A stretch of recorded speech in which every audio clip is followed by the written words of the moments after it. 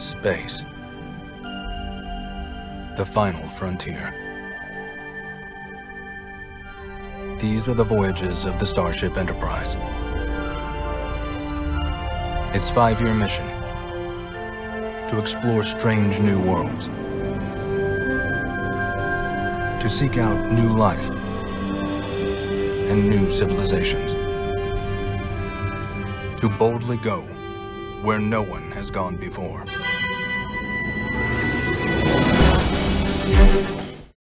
All right. Well, hello again, everybody. This is Buck Benny speaking. I'm joined with my friend Bob, my friend Jim, and we are here to talk about episode 4 of Star Trek Strange New Worlds. And this one is called Memento Mori, I think it's called. Yeah. Remember Death, yeah. Yeah. Okay. Is that what it means? Yeah.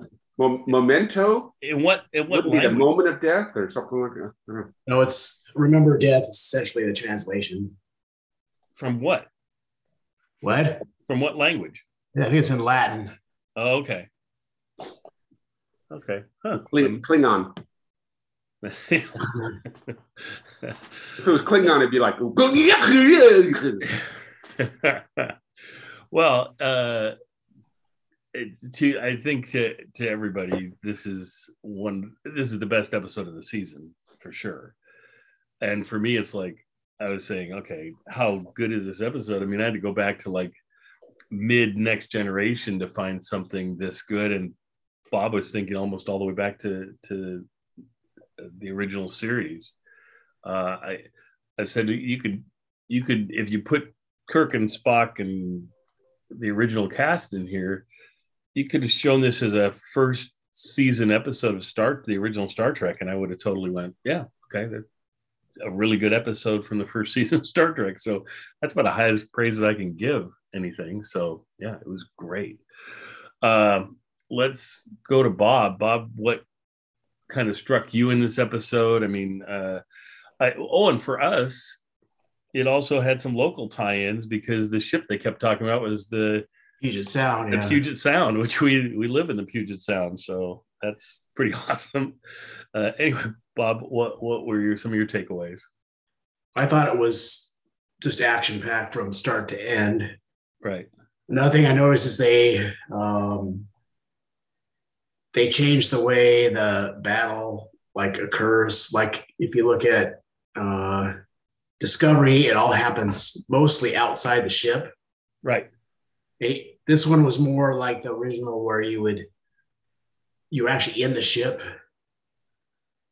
Especially when they were getting hit, it felt like really unnerving. Yes. They mess with the sound effects. Yeah, there's something, because I was almost happy with the episode getting over because I was so stressed out. I mean, it was bizarre. I mean, I haven't become that viscerally involved with an episode in a long time. And I guess part of it too was it felt like every time they were doing something, the Gorn were thinking ahead of them, and so they were anticipating what they would do, and it was playing into the Gorn's hands. And it was like, oh, are they ever going to be able to do something that's going to surprise the Gorn? And things just kept on getting worse and worse and worse for them, which spoke volumes of them too, never giving up and just keep trying. But Jim, what were your kind of takeaways or thoughts? Yeah. By the Gorn being able to kind of outthink them, that kind of showed that they were these relentless hunters. That this is what they do. They hunt, and so they have these tactics, and they know what the prey is going to do, because that's all they do is hunt. But yeah, very, very good episode. I was very happy with it. I hope all the rest are as good. In this one it was. That's pretty high expectations, Jim. Though I know. I think this is, they're hopeful. My hope would be that they have another one before the end of the seasons that's of this caliber. No, I can't think that you can't get every single one being this caliber. I would love it if they could, but I mean, I have reasonable expectations. I mean, the episodes, the previous three were all excellent episodes. I loved every one of them. This one just hit it out of the park is the thing. So yeah, it was good though. I think, and I think it had a good mix of a lot of the characters in the show, without being, kind of this is an episode for this particular person. This is, it was a nice mix, a nice balance of being able to see all of the main characters in action. I'll agree with that. The balance was better. I mean, I guess if you were to say whose episode was this, it'd be a La'an episode again, but not by much. I mean, everybody had a lot more to do, and none of it felt, I don't know, added on, tacked on, something like that. It all felt like necessary, or they're each doing their important piece. I mean, I suppose the person who got the least to do in this was probably number one, because she was injured fairly early on, and but she had some great scenes of her own of ordering them to, because they were running out of plasma, and ordering them to give it to other people and not her. I thought said something about her character as well, which was nice. And Manga had some nice pieces here. Certainly Chapel always has great bits that they do for her. And there was another scene where he had Chapel and number one together, so the same actress. Yeah. Yeah, it was. They got that effect where they could show both the same actress in both roles through the old Bewitched shows. They watched a bunch of those where she'd be playing her sister and things. So Yep. They brought in that cinematographer from Bewitched to do this. It says in the end, thanks to Bewitched, sort of thing. So it's great. Anyway, Jim, yes, and you're muted, Jim, but feel free to keep talking that way. I was just saying that special effects are better these days and stuff, so they can put them in. And Bewitched? Yeah. Seriously? Oh man, I don't know. Put them in the well, someday they'll reach the Munsters quality or Addams Family quality. And they just add. They actually use like an iPhone to record this, to film this. Yeah. So they put an Instagram filter on the phone. Well, they find the best technique is using an iPhone 3. It takes the best pictures. So there you go. Yeah. But, you can see in a couple of scenes where they just stand right in front of each other, and there's like a clear delineation right between the two of them. Yes. So it was a little different, but yeah. Or the scenes where you see them looking like they're holding up their phone, filming themselves in a selfie, but you're supposed to just ignore the fact their arm is in a strange position. But one thing that was kind of interesting is in TOS, they seem like they're vicious, but they don't seem like they could be reasoned with, but maybe not. I don't know. If you go back and watch The Arena, what it reminded me of, if you ignore the whole part on the planet with Kirk and the Gorn captain, but you go back and you see what they were doing on the first planet they go to, where they're being bombed, they're being shelled, and things are going on, and they're having to try and outthink the Gorn and everything. That's what more reminded me of, was that whole kind of trying different tactics and going, okay, this should work, and maybe this will work, which also reminds me of, like you were saying, what's it called, Pat? The other episode with the Romulans on it. Oh, Balance of Terror. Balance of Terror. Yeah. Well, the thing is, though, Balance of Terror. I mean, at the end, the Gorn are saying, well, you trespass on our planet, and we were defending ourselves. They weren't like, we were out hunting you. Right. Yeah, I would say that is a difference. You are correct that the original TOS played it off as, oh, maybe we were infringing on them and didn't realize it. Maybe this was our fault that this all happened. In this case, it was strictly luring them in, and the Gorn the whole time were just said they're making the Gorn much more vicious, at least at this point in their history. Maybe 10 years later, they become less that. I don't know, but it makes it an interesting villain. I mean, it makes them it brings them closer to a level of kind of the Borg or something. Yeah, that's what I was As a thinking. villain. I love the fact they didn't show them. I love the fact it was all without that. Even Balance of Terror definitely showed both sides, right? This one just showed the one side, so it made it very different than all the, which is good. I mean, I was glad. The difference between certainly Balance of Terror and Wrath of Khan are compared a lot because they're very similar and feeling like it's submarine warfare sort of thing, but you see both captains always trying to outdo the other one and figure things out. In this case, we only see the one side, which I think gives it a novelty to it that's different than those other two and makes it stand out as different, which I think was smart. And it sort of has that Jaws sort of feel of keeping you kind of more in suspense because you never see the enemy. All you see is their ships every once in a while and things. And I love the scene where they had this ship. Spock figured out how to essentially create their own sonar that kind of worked. And then they position themselves above the ship and they realize the other ship can't see them, thinking it's the only ship that's pursuing them. And then they take their last photon torpedo and drop it right on the ship and blow it up. And so they're like, oh, good, we've succeeded. End of episode. Yeah, I looked down and said, I'm looking at, I'm only halfway through. I guess it's not over. Exactly. Right. And so, and then all of a sudden, immediately they show up with two other ships that are like the first one and a third ship that's a bigger ship.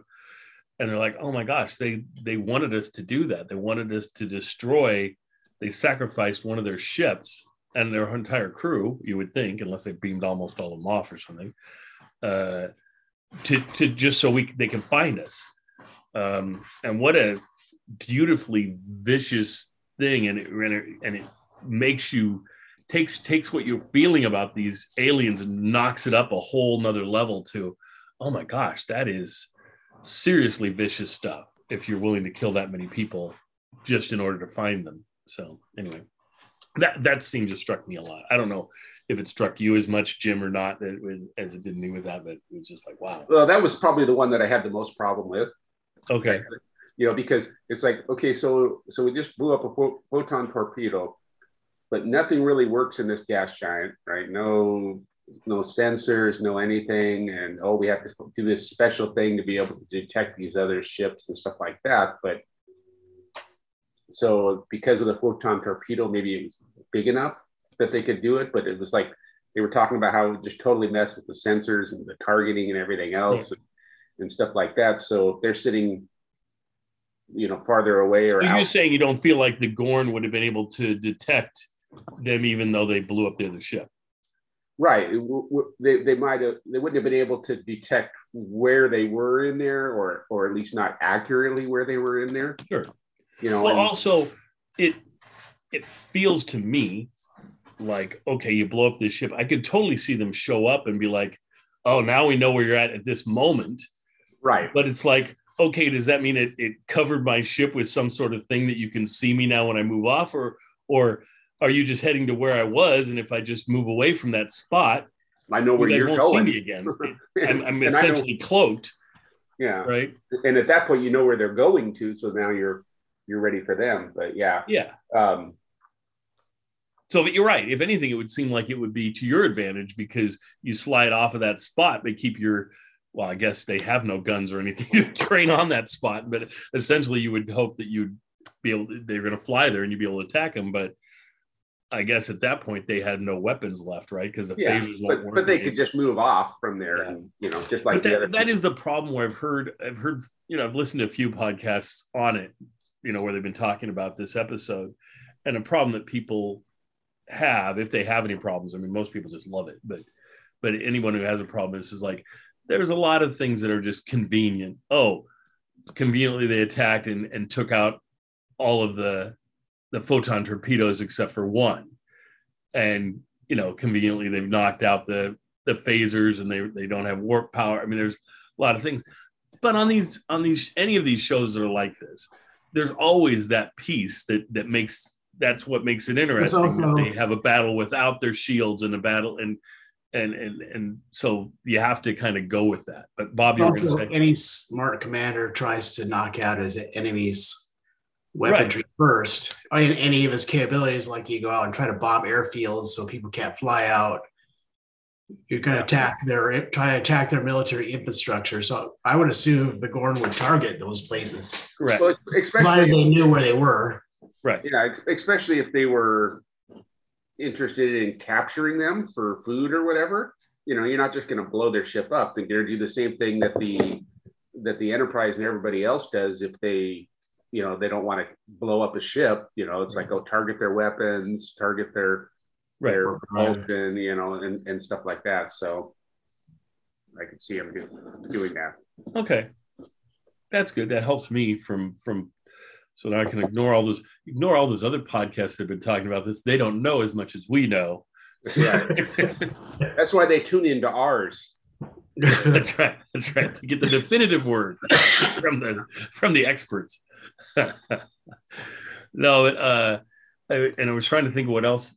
I mean, the acting on this was superb. I thought throughout everybody did a great job. One thing I wanted to point out, and we're just going to go all over the place like we always do, but the one thing that's been pointed out by a number of people is it feels like someone posted a meme that was of Pike saying in the original Cage pilot, right, saying, "I just can't get used to having women on the bridge," as he's talking about, and I think we've mentioned that quote before. And then it shows a picture below of the new Pike surrounded by his bridge crew, which his entire bridge crew except for Spock is women. So he's got all the women there surrounding him and things, and just kind of showing that it's a little and folks have been saying it's a little lopsided how many women they have and things. I think for the show, if you look at the show, I think they have 9 main characters, and of the 9, 4 are men and 5 are women. So it's pretty down the middle.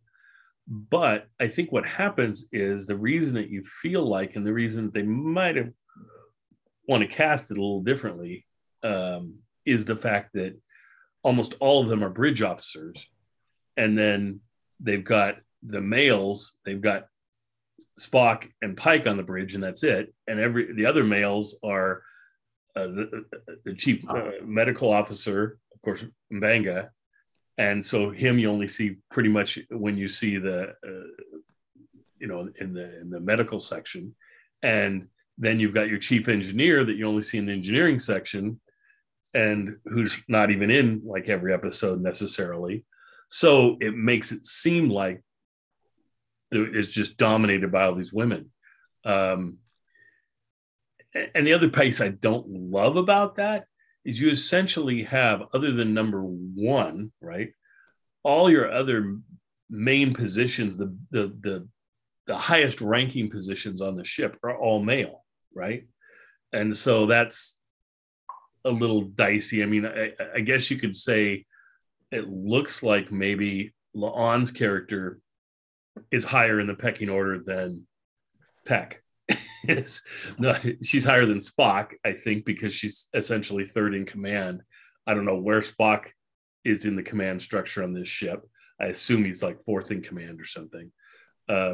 Anyway, does any of that strike you guys as anything, or is it just the way it is? I mean, does it bother you that there's so many women on the bridge, or that it seems like women dominate the show, or anything like that? Doesn't bother me. Okay. Bob? You just want to know. No, I think it would be better if it was balanced, but just from most things in society are balanced, right? There's pretty much even number of men and women. Right. I guess what I would do to balance it, honestly, all they need to do, we have this one character that I don't even know I don't even know if her name's been mentioned. She's the Asian woman that sits in whose seat? That would be Chekhov's seat, right? Originally, right? And the other one is Ortega, who sits in the spot that would historically be Sulu flying the ship, of course, right? So I think if you would have switched that to a male, I don't care, Asian, any male, one thing I always liked in the original that they've never really had in any of the other versions is the two people sitting next to each other that would banter a little bit back and forth and things between Sulu and Chekhov. And I always loved that banter that they would have. And I think banter between a man and woman that sit in those spots could be a lot of fun. And Ortega, she's got a great attitude that she would be a fun one to have banter off of. And we're not even getting that with the woman they have sitting there, because she's essentially just sitting there and they haven't developed her character or anything at all.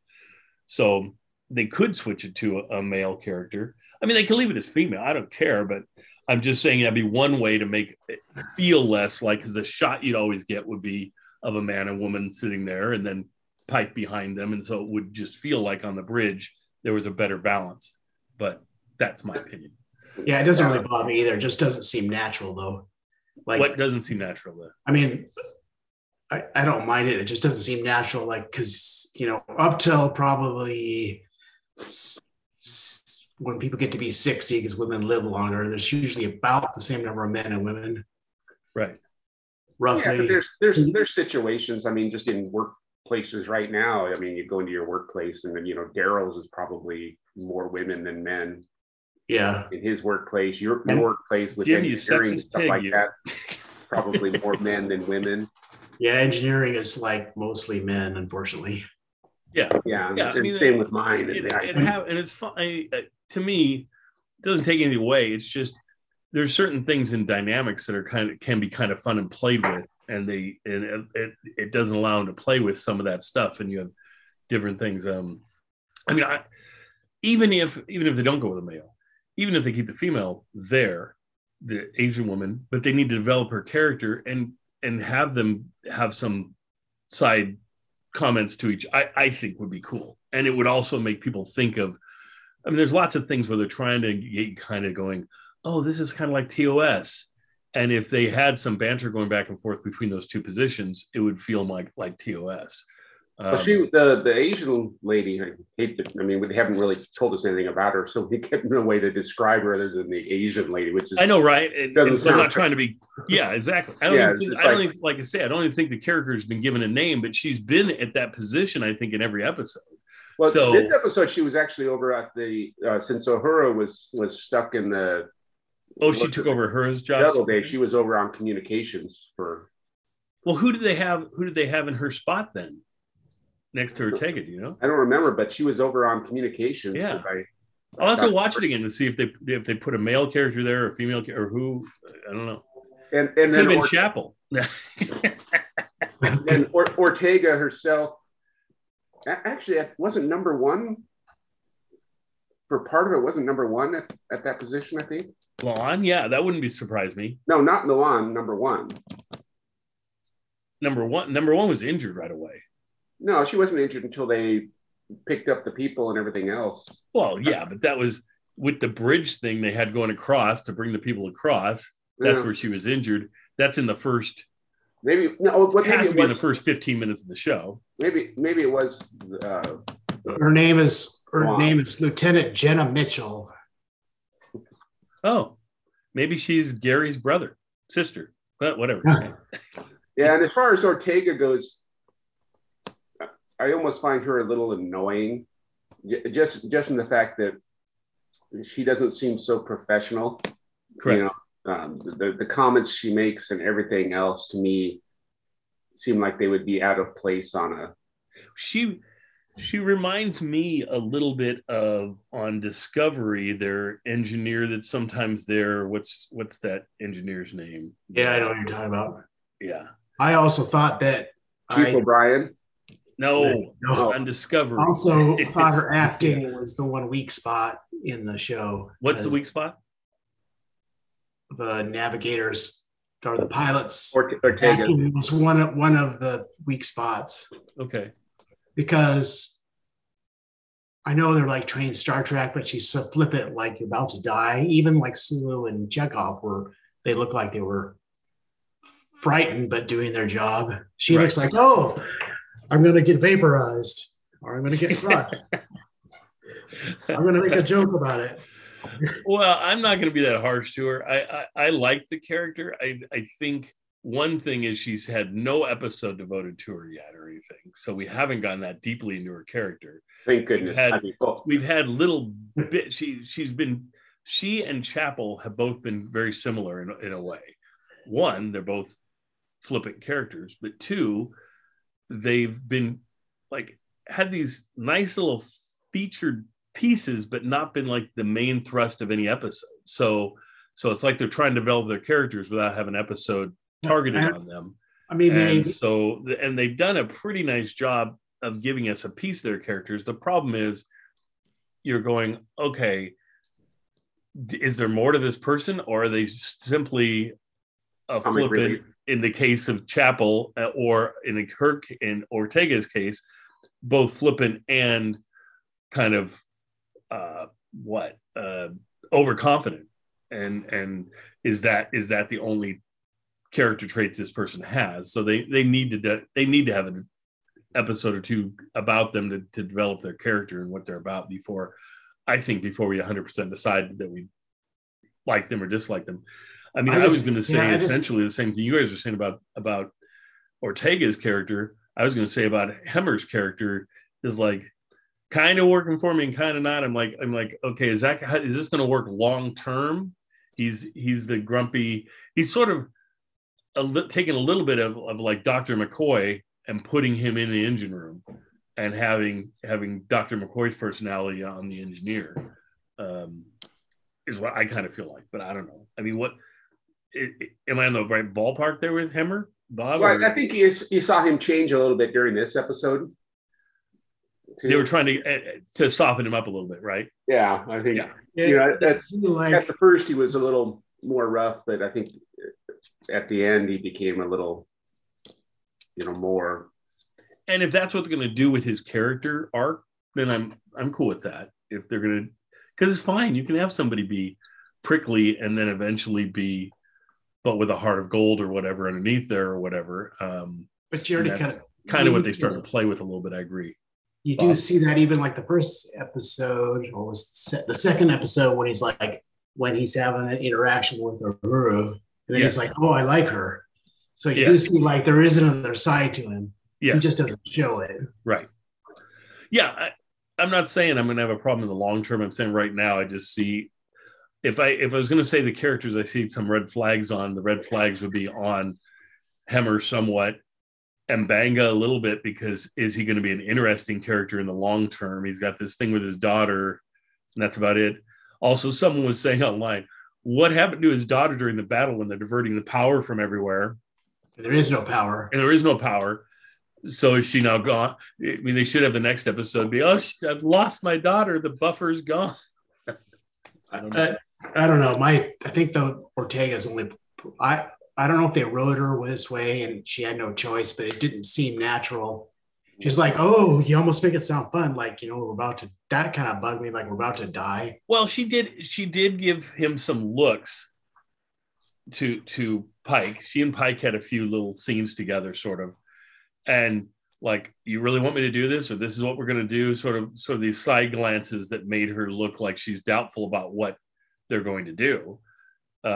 Didn't always verbalize it, but definitely she didn't seem overly confident in the whole thing. I mean, you're painting her out to be overly confident. She's been overly confident in past episodes. This episode, she actually looked like she was like, I don't know, is this the best thing to do? Well, I guess we'll do it. But I mean, even as some of her comments during this time when it seemed to almost be like she was questioning the orders and what they're supposed to do, and they're in the middle of this battle. And she's making jokes or questioning the orders that she's been given.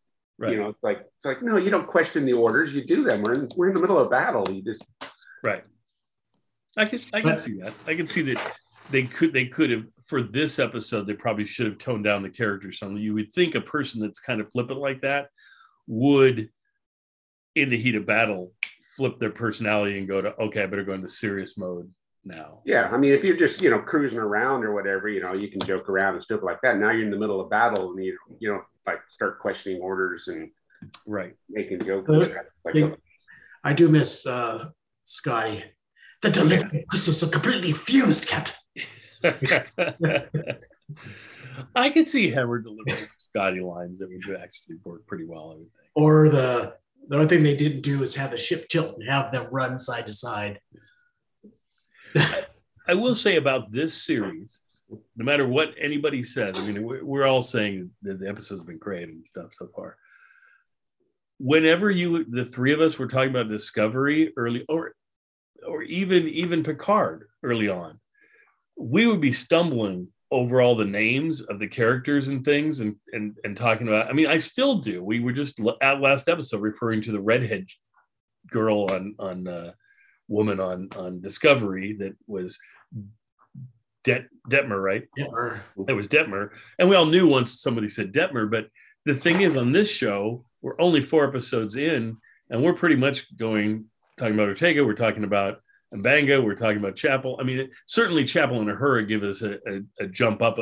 Half the crew we already knew. So we're that weird guy with spotty, with the pointy ears. Pointy ears guy with the eyebrow thing. Yeah, or something like that. I like him. I think he should be featured more. If anything, if they have a follow-up series to this, he should be a bigger part of it. Yeah, he'll never go anywhere. They'll kill his character. You think he's done? Okay, yeah. He's one of the. We also have that guy that the transporter chief, Kyle. Chief Kyle. The actor's name is Andre Day Kim. I wonder if he's related to Daniel Day Kim, the guy from Lost. Well, it's a fairly common name. Kim, when you're talking Korean, not Smith or maybe Joe. Kim is, but not Day Kim. Yeah, it's Daniel Day Kim, and this guy's name is Andrew Day Kim, which makes it wonder because you already have Ethan Peck related to Gregory Peck. Who's Ethan Peck? Ethan Peck is Spock. Oh. And he's great grandfather is Gregory Peck. Yeah. Daryl did answer my question. Wayne Mosmos Machisto, Gregory Peck, Ethan Peck, No. Lloyd Bridges. Lloyd Bridges. It got to be Lloyd Bridges. Always. Lloyd Bridges. The answer to that is always Lloyd Bridges. So, sorry, that was a tangent. Anyway, but I think they did a phenomenal job picking these characters. The way they're bringing the characters out, I think, is excellent. Oh, Kyle, I wanted to mention Kyle. Kyle is a transporter officer on the original TOS and is in a number of episodes, right? He's one of those characters that eventually gets a name and they refer to him. He never gets much of anything. There's never been an episode of Star Trek devoted to Kyle on the original. And it's one of those things where they got a little, some fans are like, oh, well, they changed him to an Asian. They shouldn't have done that or whatever. But I don't have a problem, especially for the minor characters. I mean, whatever you're going to do, I just like having some of the same characters on. So I'm good having Kyle be the transporter officer and things. It looks like he's not going to be any more developed in here than he was on the original. We'll see if there's a episode devoted to him. In this episode, he had a little more to do. He met one of the seven. The seven people being apparently I didn't pay attention. I have to go through it again and watch. But the 7 people who died during the battle all had a scene, at least a scene or two before they died, where you can see that they were a person on the ship. So, and they'd have a scene with one of the established characters. And so that's one thing that probably seemed a little awkward at the beginning, kind of like if you're going to watch the Titanic or Poseidon Adventure or something, where you're getting a little flavor of these people because they're people that are going to die later and they want you to kind of feel something for them versus nothing. So they show you a character. Yeah. That the was only one something that really came across, I think, when they died, of course, was the one who did he save? Was it Kyle that he saved by shoving him through? I think it was. I think it was Kyle that the bulkhead was closing. Yeah. And Kyle was trying to get him to come through. And he knew they wouldn't both make it, so he shoved Kyle through and then got blocked off. That's something that a lot of fans complained about Discovery was they would have an unknown character, they'd give you a little bit of backstory, then they would kill him off. Yeah. But in this case, it was trope. different because then it was sometimes like a character that had been, it was more like if you killed off Mr. Kyle, you killed off Transporter Chief Kyle or whatever, because he hasn't been developed much. And then all of a sudden you develop him for one episode and kill him. That's what it was like on Discovery. On this one, it was more like I say, like Poseidon Adventure or something, in that you are seeing this character for the first time, getting a little glimpse into their world, and then they died. So we care about them. They didn't kill off any main character on this episode. But what was Kyle's first name? Just says it should be Kyle, but I think it was his last name. name. I think it should be Kyle. I think that'd be really cool if you did that.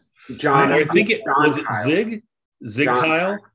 I think No, that was in the Mirror universe. It wasn't Zig Kyle. That was in the Mirror universe. Yeah, that's right. John Kyle.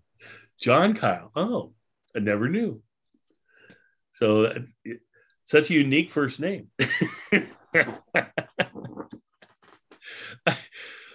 I like how last episode I was saying that the Lon, I was assuming your last name might be Khan, so it's Lon Khan. I'm like, wait a minute, that's his first name, so that would make no sense. It's Lon Noonien Sung is what her name is, but anyway.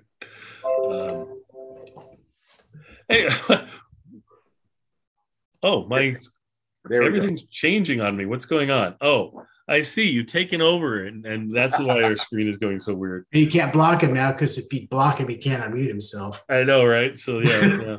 So he can go. That's with our picture of Mr. Kyle. That is Mr. That's Kyle. right. Yes. Yes. And very seldom in that outfit. He was normally in that strange sort of, I don't know what was that outfit that they wore in the original TOS that essentially, what did it look like? It was with the sleeves that were like half sleeve. It was almost like I don't know, for anything better, it looked like a samurai outfit or something that they'd wear on the original series. And they taken this Kyle and they put him in something similar to, he's got a different outfit than everybody else on this as well, which I think is interesting and fun. Anyway, what else we got? We decided we haven't really been rating the episodes, so I think we'll start rating them on a scale of 1 to 10 just to get what everybody thinks about them. So on this episode, what did I'll start it off and just say I'm giving it a 10 out of 10 for me, because I don't know how you do much better than this with any Star Trek. And I was saying before we got on the air that it would fit with the original TOS, or it would be like as good as some of the very best episodes of Next Generation, in my opinion. Anyway, so I give it a 10 out of 10. Bob, what would you rate this episode as? Yeah, probably 10 out of 10. Sweet. Jim? Yeah, I would probably have to go with 10 out of 10 as well. Wow. I mean, it was a good episode. Yeah. It was. I liked it. It was a good episode. It was a standalone episode and stuff. There might have been other episodes along the way that you had that were pretty good that were part of a whole big long story arc and stuff like that. But it's kind of hard to really pick those because they're just part of a bigger story, a small part into a bigger story. Right. It's hard to compare. This I can compare to essentially all the Star Trek in the past. It's easy to compare it to, but it's hard to compare it to like an episode of Picard or an episode of Discovery, because those shows, I mean, they do have individual. It's so interesting because they're proceeding on a narrative that goes through the season, but they also do have a beginning, middle, and end to the individual episodes. So they kind of can stand alone, some of them. Certainly there was one, and we all talked about it a lot when it came up, was in the second season of Discovery. It was like the second or third episode featuring Pike, where they go down to that planet. They go down to the planet, and it felt more like a standalone episode. It felt more like TOS, and we mentioned it at the time. And I think we were rated that one as a very high episode as well. That's the only episode I can really relate this to. And I give that episode like an 8 out of 10 from that one. But so it wasn't as good as this for sure. but let's go back through, since we haven't rated any other episodes, and we're going to start rating them all anyway. Let's go backwards 1 week. Let's go to the episode from last week. Well, that wasn't the one with Uhura. That was the one from the week before, right? Well, the last week was the one with where they found out she was alien, number one. Oh, that's right. It was the number one episode, right? Yeah. How would you guys rate that one in a scale from 1 to 10, do you think? 6, maybe. Okay. Bob? I think I'd give that one an 8. Okay. I'm going to give it a 7. And so we're sort of right in there. Yeah. 6, 7, 8. Now let's go to the episode before that, the one with Uhura. Probably in my opinion, the best Uhura episode probably ever done, because it actually featured her using her linguistic capability. It featured her. I don't know. I just really, really enjoyed that one with Uhura, and felt like Uhura always historically had deserved some kind of showcase like that and never got that. So it was nice for her to get that. That was the asteroid one, right? Yes. Yeah. I'm going to give that one a 9.5 out of 10. I think it was almost, but it certainly wasn't at the level of this one. So it was almost there. I'd say 9.5 out of 10. Bob, what do you think of that one? Probably 6, and not because of Uhura. I liked Uhura. My problem with it was, like Jim's comment, they just jumped to a conclusion, and there was no real, seemed like, methodology of figuring things out. That kind of bumped me out of it. Otherwise, I probably would have rated it higher. Right. Totally get that. Jim? Yeah, probably about a 7 or so. I mean, I would rate that and the last one probably about the same, so, maybe the other one a little higher than 6, but, 7-ish or so. They were good episodes. They weren't great episodes, but they were, not bad episodes either. They were worth watching, and, good episodes. So see, and I think what's nice about this rating thing is it points out the differences between us, because I think I tend to, if an episode features a character and gives us more depth in that character, it means a lot to me. And to you guys, I think it's more the plot and making sure there's not holes in the plot and things of the episode. Whereas some of those episodes that are character focused can mean more to me, even if their plot doesn't 100% work. So that's probably where that differential comes on that. I think. I don't know what it is. Like, this is an hour, and so was Star Trek roughly, right? Original. Yeah. Yes. You look at the pacing difference of that episode with Uhura, kind of doing the same thing Spock did with the obelisk. It's like, I don't know if they got to cram extra stuff into it. The pacing is just so fast. They don't have time to, like in the TOS one, Spock is like sitting in his quarters staring at this obelisk, and McCoy comes in. And the pacing is a lot different. It takes him a lot longer, yes. And you see the process. Well, this one is they've slowed down the pace. This pacing is slower than, say, Discovery. Discovery is just lightning fast. The last episode was pretty fast, but needed to be. Yeah. So it's tricky. I mean, they're walking they're walking a tightrope with trying to make it old school like TOS, and yet they can't. They don't feel like. I don't think they feel like they can completely go there, because people will be bored with the speed of it, because everything's so much faster these days. But I think Discovery goes overboard the other way, and sometimes is moving too fast, especially in the first season. Let's say that thing just ran fast. They've slowed it down essentially every year since then. Has gotten slower than the previous year. Now I think they're almost too slow in some ways on Discovery, in my opinion. But maybe we're old, but you maybe look at Balance of Terror. Its pacing is not even close to this last episode. Well, one of the problems I've always had with Next Generation episodes is, and it's a generalization, but it's a lot of people have said the same thing, is that it seemed like the pacing was sort of slow for the first 40 minutes or 35 minutes of the episode. And then they have to go, oh, we got to end this. So you'd end up with this quick closure piece at the end. And it just didn't feel like it was earned, or that it was, it just felt like, oh, they just had to tidy up the episode and end it. And so you get that feeling. And I think that's a little more of the feeling that came with the Uhura episode, had a little more of that, where the episode itself was interesting, but the coming up with the solution was kind of just tagged on there at the end.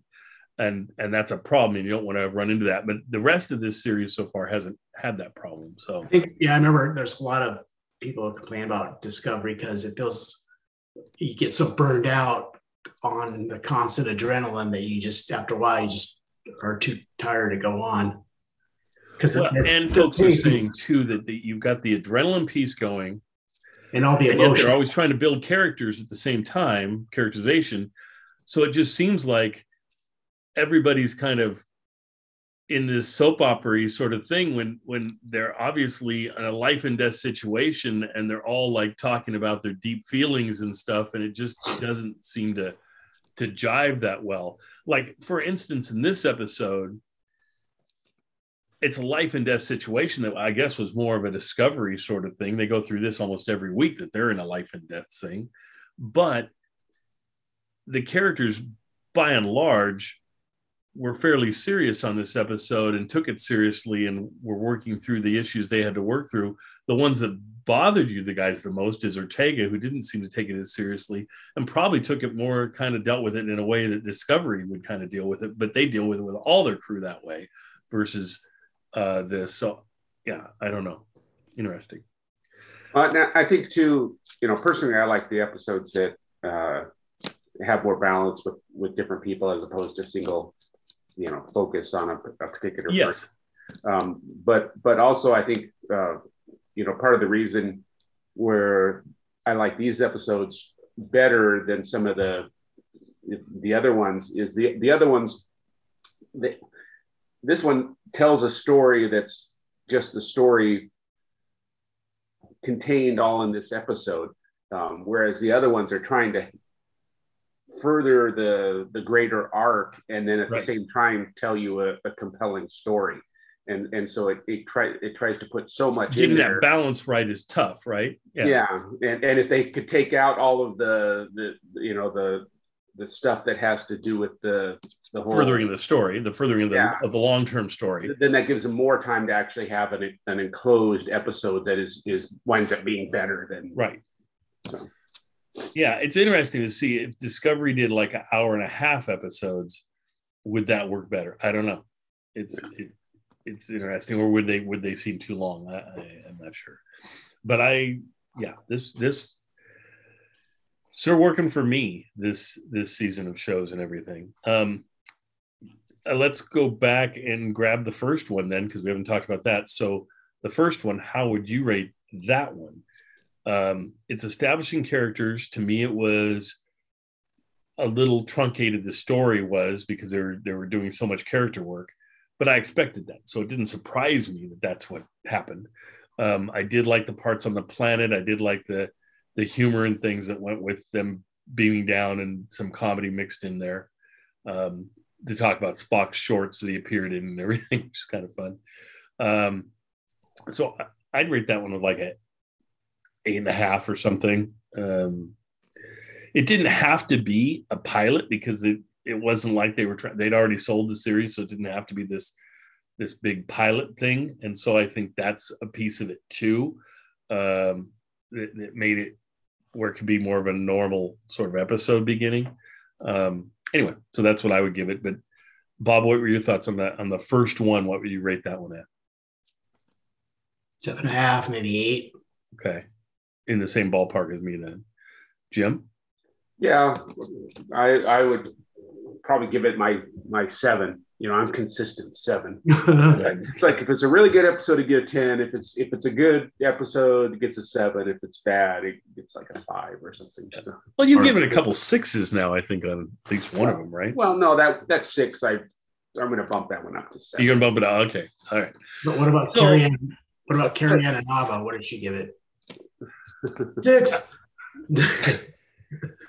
I would say the thing that would happen, in my opinion, if we were rating, say, the original series or any of this other Star Trek series, you'd have essentially, you'd have your 10s and your 7s, but you'd have the occasional 4 or 3 episode for me that I would rate really low. This season so far hasn't had any of those. My guess is, now the one caveat for me is they did make the first 5 episodes available to a lot of different folks. I don't know why they didn't send them to us. They should have sent them to us, and we review Star Trek all the time. But some of the other reviewers got the first 5 episodes sent out to them where they could watch them. So I don't know if that means, did they send out the 5 best episodes and front load the season with their best work, and then we're going to have a bunch of clunkers at the end, or is it going to be solid throughout? Wonder if they took any feedback from them and tweaked it. Not that as far as I know, no one. You would think they would have mentioned that if that's the case. All of them seem like the same episodes they're seeing now were the same episodes they were sent early. So, and the reviews were great of those first 5 episodes, and so far we're right along with them. We haven't seen a clunker. Next week's will be interesting. Next week's is one with the takeoff or spin on what's it called, Amok Time, that they did in the original series. So it's really cool that they've redone that, essentially that same area of Vulcan that we saw for that episode, with the same weapons, the same everything, and done a really nice job of it.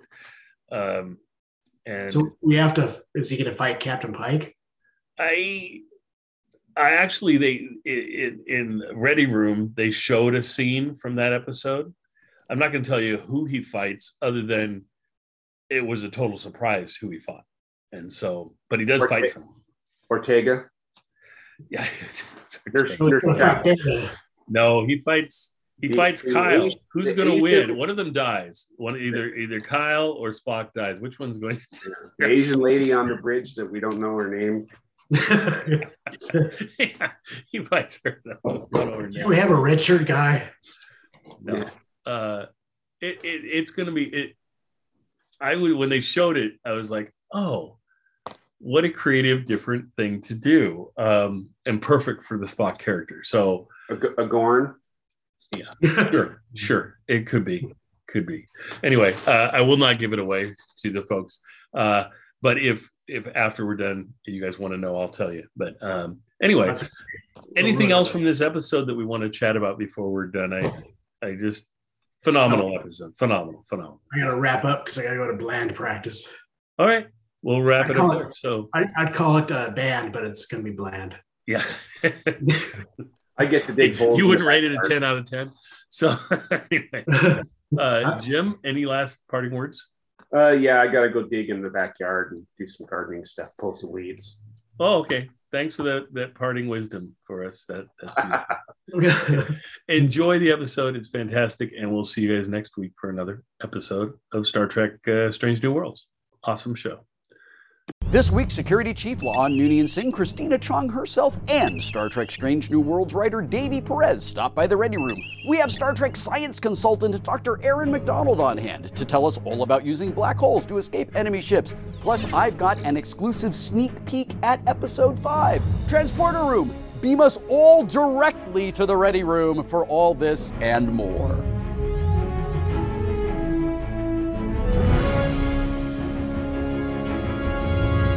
Hey nerds, I'm Will Wheaton, and this is The Ready Room, your official behind-the-scenes hub for all things Star Trek universe. Today we're breaking down Episode 4 of Star Trek Strange New Worlds, our first glimpse at La'an Noonien Singh's terrifying past. And with that, it is definitely time for a Red Alert! If La'an's past is unfamiliar territory to you and you don't currently have some lizard-induced heebie-jeebies, then please go back and watch Episode 4 titled Memento Mori, and then come back here to get all the inside info from Christina Chong herself. That's right, Today, the woman who brings to life one of the surliest security chiefs since Lieutenant Worf, Christina Chong, is here with this episode's writer, Davy Perez, to discuss La'an's unfortunate expertise in all things Gorn, our first mind meld of the series, and what it's been like to join the Star Trek family.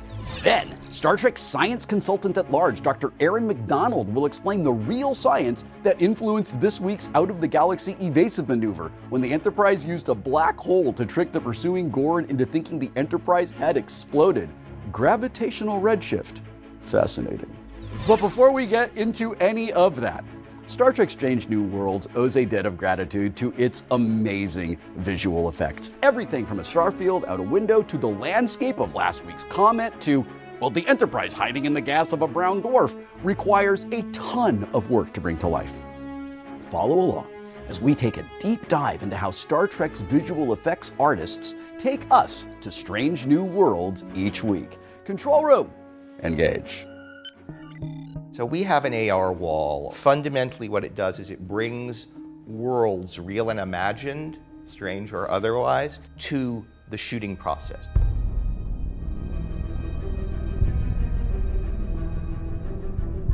Star Trek Strange New Worlds and Star Trek Discovery are the two first Star Trek shows to use the AR wall or virtual production wall here in Toronto. It was definitely a new learning curve to try and figure out how to incorporate the workflow into the pre-production side of things. We needed to know what the sets were going to be almost 6 months in advance of shooting them. It fell to me to produce the designs of what ultimately would be the joint AR experience. So I would have to design the physical set, but then that had to connect and bleed through in a smooth, seamless way into the digital asset. It's a spectacular process. What it did was create this new sort of sub-department of the art department where we had to develop a logistical plan and working with the visual effects department to provide them with the landscape or the interior that we would create in our world. The concepts that would come out would just be these fantastical places that we could never have created before. This is what's eventually going to replace green screen in filmmaking. It's cool for us because we get to see what we're working with. It looks like a holodeck. I think that's the word I'll use. It looks very much like a holodeck, and you can just put whatever you want up there and you are transported to these incredibly strange new worlds.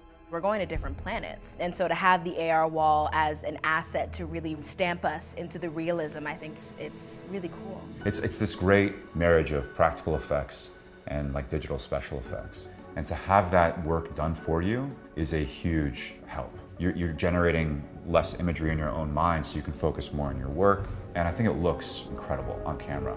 Especially from an acting point of view, it feels like you're almost in the theatre. It feels like it's a stage, it feels real, it's easier to get into the environment and feel that you're actually there as the character. Strange New Worlds looks bigger because some of our sets, some of our standing sets are virtual environments. Engineering is gigantic because most of engineering is a projection. It creates the opportunity to act, not make believe, and to react in ways that are in real time and together. It's the Gorn. In episode 104, we actually have a run-in with some Gorn ships that we've never seen before. So that was in itself an interesting creation, trying to figure out the flight patterns as it would interact in sort of a ship battle with the Enterprise. Akiva, he has been wanting to do something with the Gorn for years. Michael Chabon, my partner on Picard and the showrunner for season 1, and I, we're obsessed with the Gorn. So the Gorn are monsters. They're not analogs for anything. That's an interesting view on the universe and one that I don't think should be discarded. Some things in this universe are just plain evil. The truth is, plenty of people have seen the Gorn. They just don't live long enough to talk about it. From a producing perspective, we were looking for a classic villain to reinvent. The decision that we came to as a writer's room was to slow play them. If you use Jaws as a metaphor, when you don't see something, it's often even more terrifying than when you do see something. The goal was in designing their ships was to design a ship that doesn't look like a ship that we would understand. In that episode, in episode 4, we don't see them. We see them from afar. We see their ships. Their ships are weird. They're alien. We don't understand them. They're terrifying. But very interesting scenes or a creation with Dan Liu, the director, is kind of interesting. They actually took a Hunt for Red October approach where it's almost like a submarine battle. Henry and Akiva both kind of agreed that it would be interesting to see it more like a battle map and create that sort of inner sub feel where it's very claustrophobic and very quiet and tight to really build the suspense. They wanted us to fire. They sacrificed an entire ship just to get our location. Why is that blip so much bigger? I am now joined by Christina Chong, who plays Enterprise Security Officer La'an Noonien Singh, as well as Davy Perez, the writer of this week's episode. I am so glad you could both be here with me today in the Ready Room. Thank you. It's a pleasure to be here.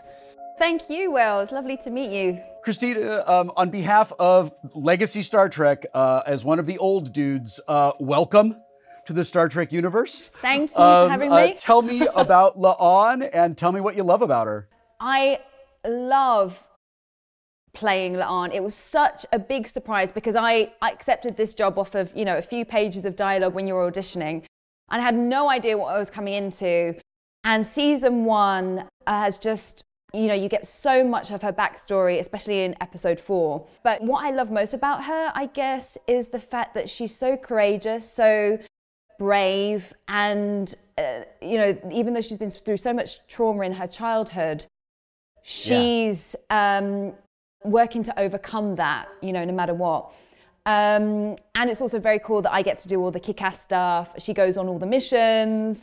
So, I get to experience all the different planets. I get to work with almost every character. And yeah, I love her. Davey, I suspect a non-zero number of Trekkies, myself included, lost our collective shit when we found out that the Gorn were making a reappearance in the Star Trek universe.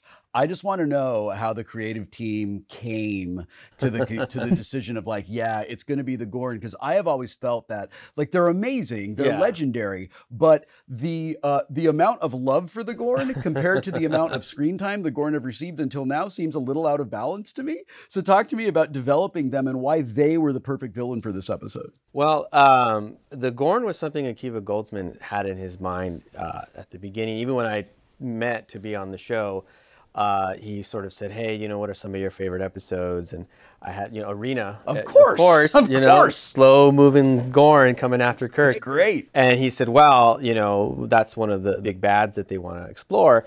And so I was on board with that concept. I was fortunate enough to get to write this episode. And I think what made them very interesting and unique bad for this episode in particular was because it's La'an's story. It's her history with them. The Gorn captured my family's colony ship. I was the only one to survive. We don't know that much about them, and we actually use that to our advantage. The unknown is sometimes more scary than what you do know. They're literally just here to destroy you. There's nothing, they can't be reasoned with. They can't be communicated with. And Christina, we find out a ton about that through La'an's backstory this week. We find out about her childhood. We find out about her brother. We watch her step up and become a Gorn expert on the Enterprise. It's the Gorn, sir. It's them. This was a trap. The hologram the colonists bait. They waited for us to be vulnerable. It's what they do first. Run you down, use up your resources. Tire us out. Smart tactic. And deadly. Emotionally, for her, it's like a lot that happens this week.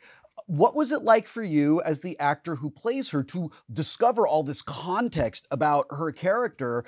And did you think at all that you were really adding to her backstory with all of this and it's going to inform her moving forward? Sorry, I'm just going to say, I just didn't realize how Gorn appropriate I was dressed. Amazing! Yeah. My question was that we see so much about La'an this week. We see her relationship with her brother. We see the childhood trauma that she carries. And I'm just really curious to know how you feel about her backstory and what it was like for you as an actor to discover those parts of her. I was very excited. Her whole arc in season 1 is just amazing, and getting those emotional scenes, as well as the kind of after episodes 1 to 3, where she's obviously very kind of put together, and then 4 being able to really, you know, let loose with her trauma. And I think what I tried to do with La'an is make that loss personal to me, and my traumas and my childhood stuff and the things that I've lost in my life, and bring it down to a real core primal level, and use that energy in La'an, so that hopefully everyone out there who has lost somebody or has experienced that kind of trauma can connect to her on that level. So for me, it was really almost cathartic in a way to use my stuff. And because she is so brave and she's trying to overcome it, it's kind of, it's almost like therapy, let's be honest. It's therapy, I'm using it and overcoming it through La'an. So I feel like I've been able to play such an array of emotions with her. So I've been very fortunate, and yeah, to play La'an. Dave, you had something to add to that. Well, I was going to say it's interesting that I got to write a lot of La'an's story this season, because I myself have childhood trauma. And so in the writing of it and in the talking with Chrissy about the character of it, this was something that we wanted to approach it as not everyone manifested in the same way. Yeah. Everything you've seen on TV is a version that we're all aware of, but what is the real truth of somebody who's had this thing happen to them at a very young age, and how do they function as an adult? How do they function when a trigger happens?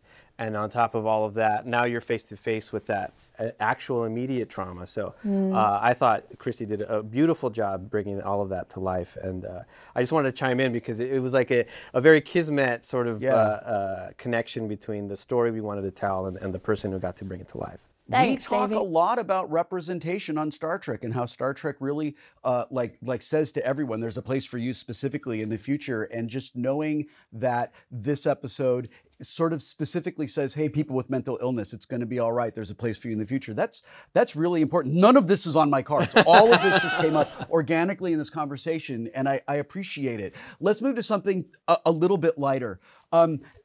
I feel watching Strange New Worlds the way I imagine people felt watching the original series. It's brand new, yet it is familiar to me, and it brings so many wonderful, familiar storytelling conventions from the original series. Specifically, in this episode, we are revisiting a storytelling style that was real prominent in the original series. It came out of the Cold War, and a lot of our starship combat was based on submarine warfare. And I love going into the Brown Dwarf and being around that black hole. You get the sense that you're in this underwater battle that's very evocative of Balance of Terror and the Tholian Web, a little bit of the Doomsday Machine, just that sort of thing. So are you thinking about that? Are you like, yeah, man, this is how they did it back in the day? 100%. I mean, you mentioned Balance of Terror, and that was one of my favorite episodes. And that was an episode that I think was inspired a lot by, whether intentionally or not, The Enemy Below, which 100%. I really wanted to bring that and do a classic style episode and have it be a war style film.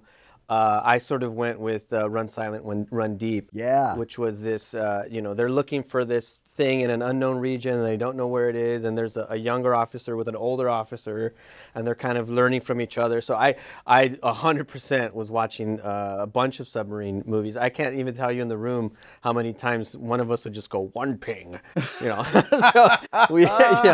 all of those films, Red October, I was just watching these submarine movies and then sort of letting that inform what is the modern Trek version of that.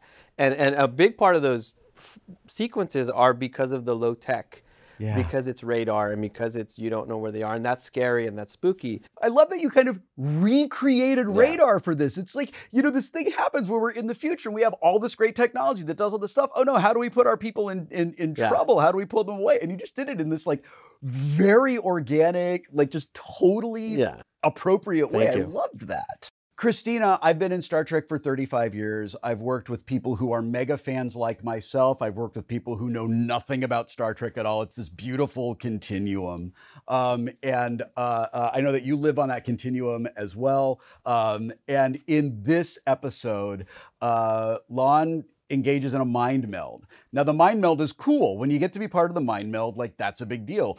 A mind meld with Spock is an insanely big deal in Star Trek. Like, for me as a Star Trek fan, if I got to do a mind meld with Spock, I know it's a TV show, I know it's not real, I'm still like just gonna lose my mind. I just want to know, what was that experience like? So,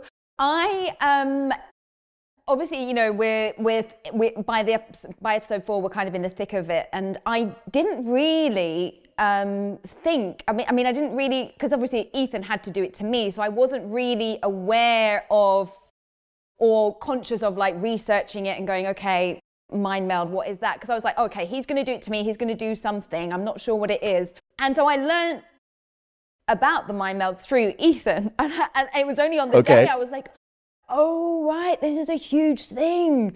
Oh, crap, probably should have rehearsed that and looked it up and realized how big it was. But it was only afterwards that I realized, which I kind of think is better as the actor, because, you know, La'an has never experienced that before ever. So it was like I was experiencing it as La'an for the first time. Obviously, since I've done that, I've realized how big of a thing it is. And yeah, and I think I'm glad I didn't research it before and realize how big of a thing it was, actually. That is fascinating to me and wonderful.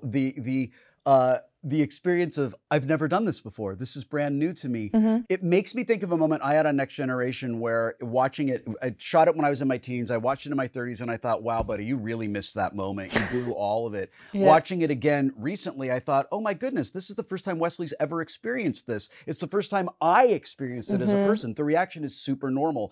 And if it had been what I intellectually thought it should have been, it would have been completely wrong for the moment. Exactly, and I think the same for La'an as well. Like, exactly, she had to experience that for the first time. Yeah.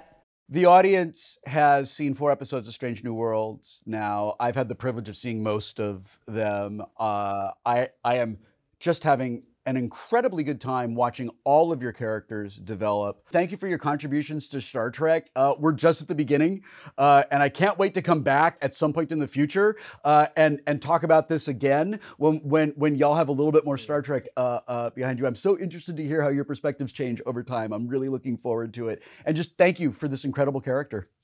Thank you. No, thank you, Will. And thanks, Davey, for writing such an amazing episode for La'an. Oh, you have to say that, don't you? Yes, I do. No, thank you. You're being sincere. I appreciate it. Thank you for always being a pleasure to work with, Chrissy. We always thank we know if it doesn't start with you, there's nothing for us to do. Mm-hmm. We can't make bad writing good.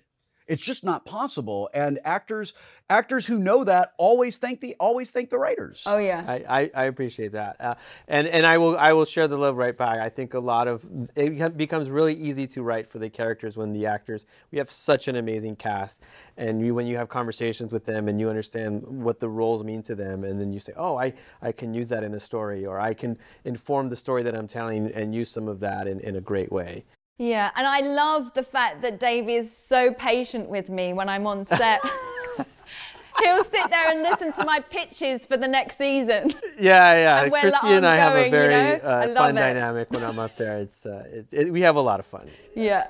Thank you so much, both of you, sincerely, for being here. I'm really looking forward to chatting with you again. Awesome. Thanks, Will. Thank you for having us. This episode marks the return of the Gorn to the Star Trek universe, first seen in the TOS episode Arena. What other Star Trek staple made its debut in Arena? Was it A, tractor beams, B, photon torpedoes, C, hyposprays, or D, replicators? Don't boldly go anywhere. Stay tuned for the answer. Even if the technology Star Trek uses to get our starships to warp doesn't exist in our real lives yet, the team behind Star Trek makes an effort to respect the physical laws of our universe as much as possible. Dr. Aaron McDonald has helped us keep our science fiction grounded in science fact as a technical consultant on every Star Trek series since Discovery. Today in the Ready Room, she gives us some insight into the science that made the newly named Pike Maneuver possible. Take a look. Hi, I'm Dr. Erin, astrophysicist and science advisor for the Star Trek franchise. Today we're going to look at some science behind this week's Strange New Worlds episode, Memento Mori. In the episode, the Enterprise hides from the pursuing Gorn inside the clouds of a brown dwarf that's tethered in the gravity well of a black hole. First, let's talk about what a brown dwarf actually is. This has to do with how stars form.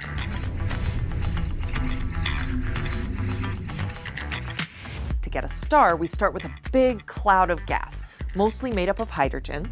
The hydrogen in this cloud will slowly clump together, and as it does, it starts to grow in mass, kind of like a snowball forming. And you know how when you rub your hands together, they warm up? This is due to friction. And the same thing is happening in the middle of this big, dense cloud of gas. The particles all start to heat up from friction, and as the cloud keeps getting bigger and bigger, drawing in more and more particles, eventually the hydrogen particles in the center get so pressed together that they fuse and become helium. When this happens, it releases energy in the form of light, and this is essentially the birth of a star. A brown dwarf, however, is a cloud of hydrogen gas that all clumped together into a dense sphere, but there wasn't enough gas around for it to get big enough to cause any fusion to happen. This just means it doesn't give off any light, and it just floats through space as an almost star. But it's still a dense ball of gas, and like Pike says, it's essentially a gas giant. Even though it's not dense enough to fuse and become a star, the center of the brown dwarf is still incredibly dense and dangerous. As Spock says, the pressure against the hull will increase the deeper they go, and the density field will eventually obliterate them. Bottom line for me. The central mass of the brown dwarf has a density that will crush the entire ship. Surrounding that is a volatile gas cloud. You will lose sensors, optics, long-range communications, and most importantly, the shields. We'll be running dark. That sounds Perfect. This brown dwarf they hide in is gravitationally bound around a black hole. But what exactly is a black hole? To understand how black holes work, we have to learn about gravity wells and escape velocity. Einstein realized that our universe is essentially a fabric, a sheet of space and time. When you have a massive object, like a star or a planet, it dips that fabric down, kind of like a bowling ball on a trampoline. And this forms what we call a gravity well. The more massive an object is, the steeper and deeper the gravity well, and the faster you need to be moving to escape it. As objects start to get more and more massive, the escape velocity is going to get greater and greater. Eventually, you'll have an object where the escape velocity is greater than the speed of light, and that's what we call a black hole. We can imagine that this system we see of a brown dwarf and a black hole that they find themselves in could have formed when a rogue brown dwarf was making its merry way through our galaxy and found itself trapped in the gravity well of a black hole. It wasn't moving fast enough to escape, and thus it got stuck in orbit around it. Now, the final escape from the Gorn, or the Pike Maneuver, takes advantage of a phenomenon called gravitational redshifting and relativity. When an object falls into a gravity well, its emitted light's frequency stretches out, kind of like a slinky being pulled. Additionally, someone watching from the outside wouldn't necessarily see events happening in real time, as the light emitted is taking a little more time to reach them.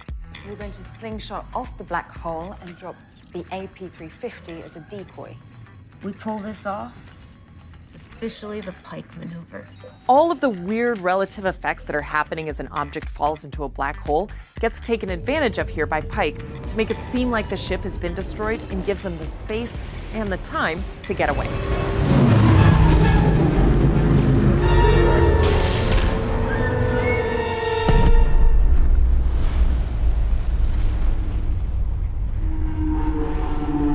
So, there you have it. I'm Dr. Erin McDonald, bringing you all the science facts behind the science fiction in Star Trek. This episode marks the return of the Gorn to the Star Trek universe. They, of course, were first seen in the original series episode, Arena. What other Star Trek staple made its debut in Arena? Was it tractor beams, photon torpedoes, hypo sprays, or replicators? And the answer is photon torpedoes. When the Enterprise comes under attack by a Gorn starship while Captain Kirk is on Cestus 3, he orders Commander Sulu to fire photon torpedoes for the very first time. We spent a lot of time this week terrifying you with the Gorn, and I cannot imagine terrifying you further by leaving you in the dark as to what next week's episode might hold. Well, luckily for y'all, I've pulled some strings, and I have a clue right here in the form of an exclusive sneak peek. Take a look.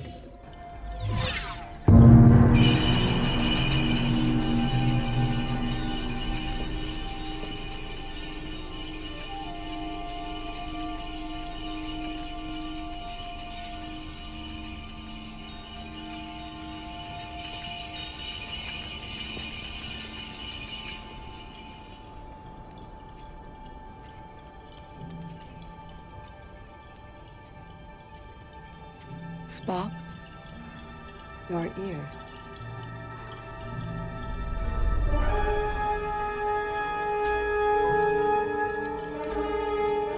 You're human. T'Pring. I will not marry a human. I choose Caliphie.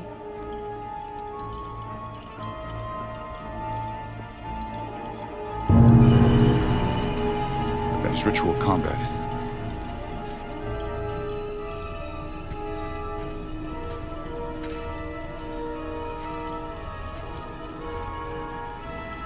Who am I supposed to fight?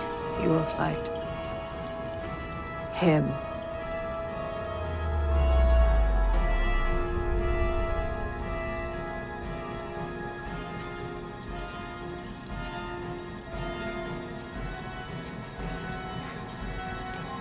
But fighting myself is illogical. Y'all, thank you so much for watching this week's installment of The Ready Room. Next week, I am joined by Mr. Spock himself, Ethan Peck, along with Gia Sandhu, who plays his badass fiancée T'Pring. Plus, we roped the entire cast of Strange New Worlds into a game more difficult than a round of Anbujitsu. You'll have to watch to find out exactly how it goes. I promise you it will be worth your time. Until then, I'm Will Wheaton. Live long and prosper.